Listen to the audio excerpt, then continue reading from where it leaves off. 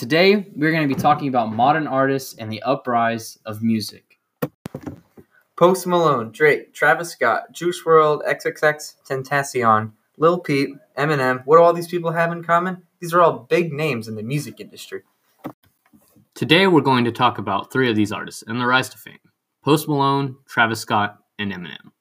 According to IMDb.com, Austin Richard Post, known professionally as Post Malone, is an American rapper, singer, songwriter, and record producer. Post was born in Syracuse, New York. He was raised by his father, Rich Post, and his mother, Nicole Frazier Lake, from Walton, New York, and his stepmother, Jody. Post's father had been a disc jockey in his youth and introduced Post to many different genres of music, including hip-hop, country, and rock. According to AllMusic.com, Travis Scott grew up in a suburb of Houston and began making music as a teenager. He formed a duo called The Graduates with Chris Holloway, and they released an EP in 2009. The following year, he formed another duo, The Classmates, with OG Chess. Eminem, also known as Marshall Bruce Mathers III, is an American rapper, record producer, and actor who is known as one of the most controversial and best-selling artists of the early 21st century. Mathers has had a turbulent childhood, marked by poverty and allegations of abuse. At age 14, he began rapping in clubs in Detroit, Michigan, and when unexcused absences kept him in the ninth grade for the third year, he quit school, determined to make it in hip-hop music. So Post Malone is one of my favorite artists.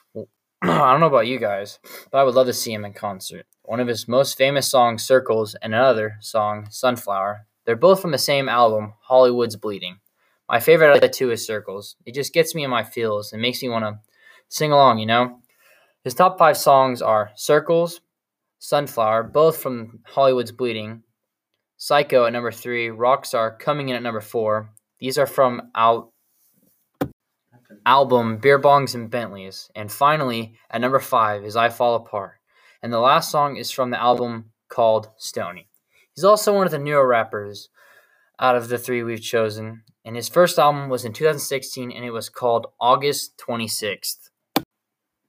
And on to you, Trevor, talking about Travis Scott. Thank you, John. Now, some of Travis Scott's best albums include Rodeo, from back in September of 2015, and a more recent one in 2018 called Astroworld. I'd have to say that Astroworld is one of my favorite albums of the two. It's because it contains my favorite song, not to say that the other ones aren't great.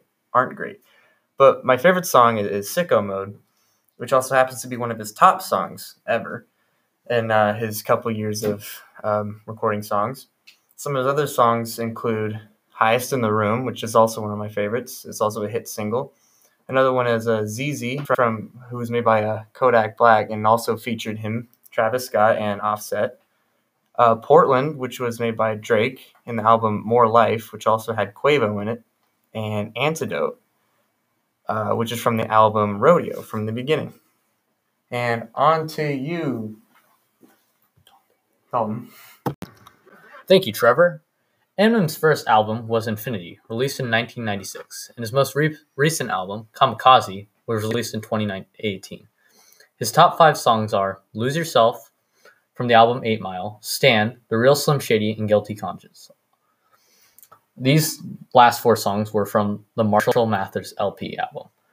The Real Slim Shady is definitely the best, though. Lots of people enjoy listening to this song, and it really gets everyone in the butt. I think that Eminem's music has really made an impact on many young people today. And without his music, lots of people wouldn't be who they are today. Thank you. Well, this is the end of our podcast. I'd like to say thank you for watching and tuning in. And my name is John Jenkins. Trevor Mead. And we will see you in the next one. Now to Dalton. Thank you, everyone, for listening to this podcast. My colleagues sadly had to leave for a basketball game. I really did enjoy talking to you about some of these artists, and they did too. I, once again, thank you, and I hope to catch you again, maybe in the future. So long, farewell, goodbye.